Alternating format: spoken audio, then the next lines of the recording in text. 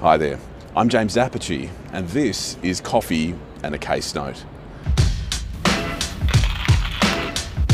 Team, today we are going to have a chat about an application for an interlocutory injunction, an immediate stop. Right, what are we talking about today? We have got a number of entities. We've got our plaintiffs, and we're going to define them loosely as plaintiffs because there are a fair few people involved, and we've got our defendants, and we're going to define them quite loosely because there are a number of defendants involved. And I should also say, today we're not being too surgical and precise. We're going to paint with broad brush strokes, so forgive any vagueness or any details that we gloss over. Now, what we have is plaintiffs coming to the court seeking this injunction, saying we want an injunction, we want an immediate stop.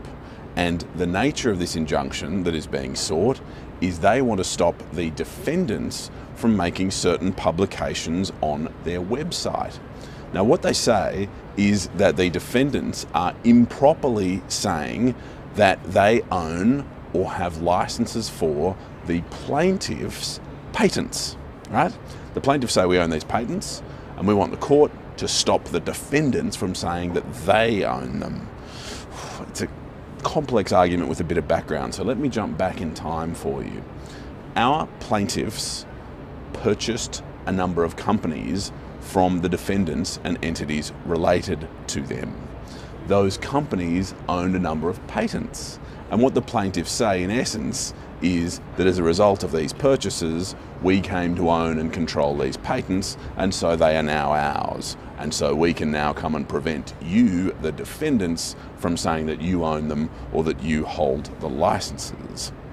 Now, what the defendants say, and again painting with very broad brushstrokes, is that over the course of a number of years, or at a certain point over the course of a number of years, and the evidence in relation to this is a little bit complicated, but in essence they say, look, there was this license agreement, and we, the defendants, enjoy a license that has been granted to us, and so we in fact do have the ability to control the patents. We can go out into the marketplace and say we hold the license. We can go out into the marketplace and say we control these patents, although we accept, and the defendants did accept this, that we don't own them. We merely enjoy a license.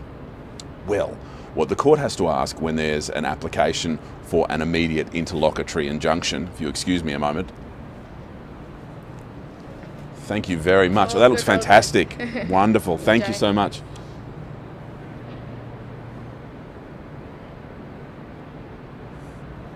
Is that the court has to be satisfied that,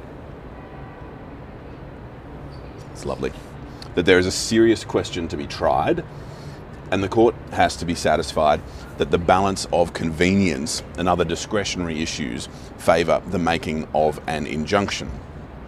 And so if we boil down all the complexities, in essence what the court has to be satisfied of here is, was this license that the defendants say they have valid? Because if it is, what they're saying is fine on their website, and if it is not, what they're saying is misleading and deceptive conduct.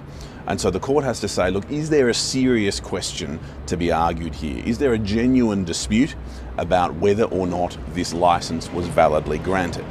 And the short point is the court says yes. There are a number of reasons for doing this, including some of the defendants seeking a license in respect of the powers that they now say they have in the years following their purported grant of license, if that makes sense, and a number of versions of this license deed, each of which is a bit inconsistent, and some of the defendants behaving in ways that would be consistent with not having the license. And so what the court says is, look, because it's an interlocutory injunction, we don't need to decide this right now. All we need to decide is there a serious argument about this? And the court says, yeah, look, there's enough evidence here for us to say there's something serious for us to discuss. The next question is the balance of convenience. Now, what the plaintiffs say is we are out in the marketplace with these patents. We need to be doing deals in relation to these patents, and the patents related to biometric sort of face identification, and serious companies like Apple are relevant. And so they're saying, look, we're out trying to do these deals, And it is really damaging us commercially to have the defendants saying that we don't have the right to do deals relating to these patents. And so the court considers the position, considers the relevant patents and a number of other patents that the defendants do own, and finds that the balance of convenience does favour an injunction.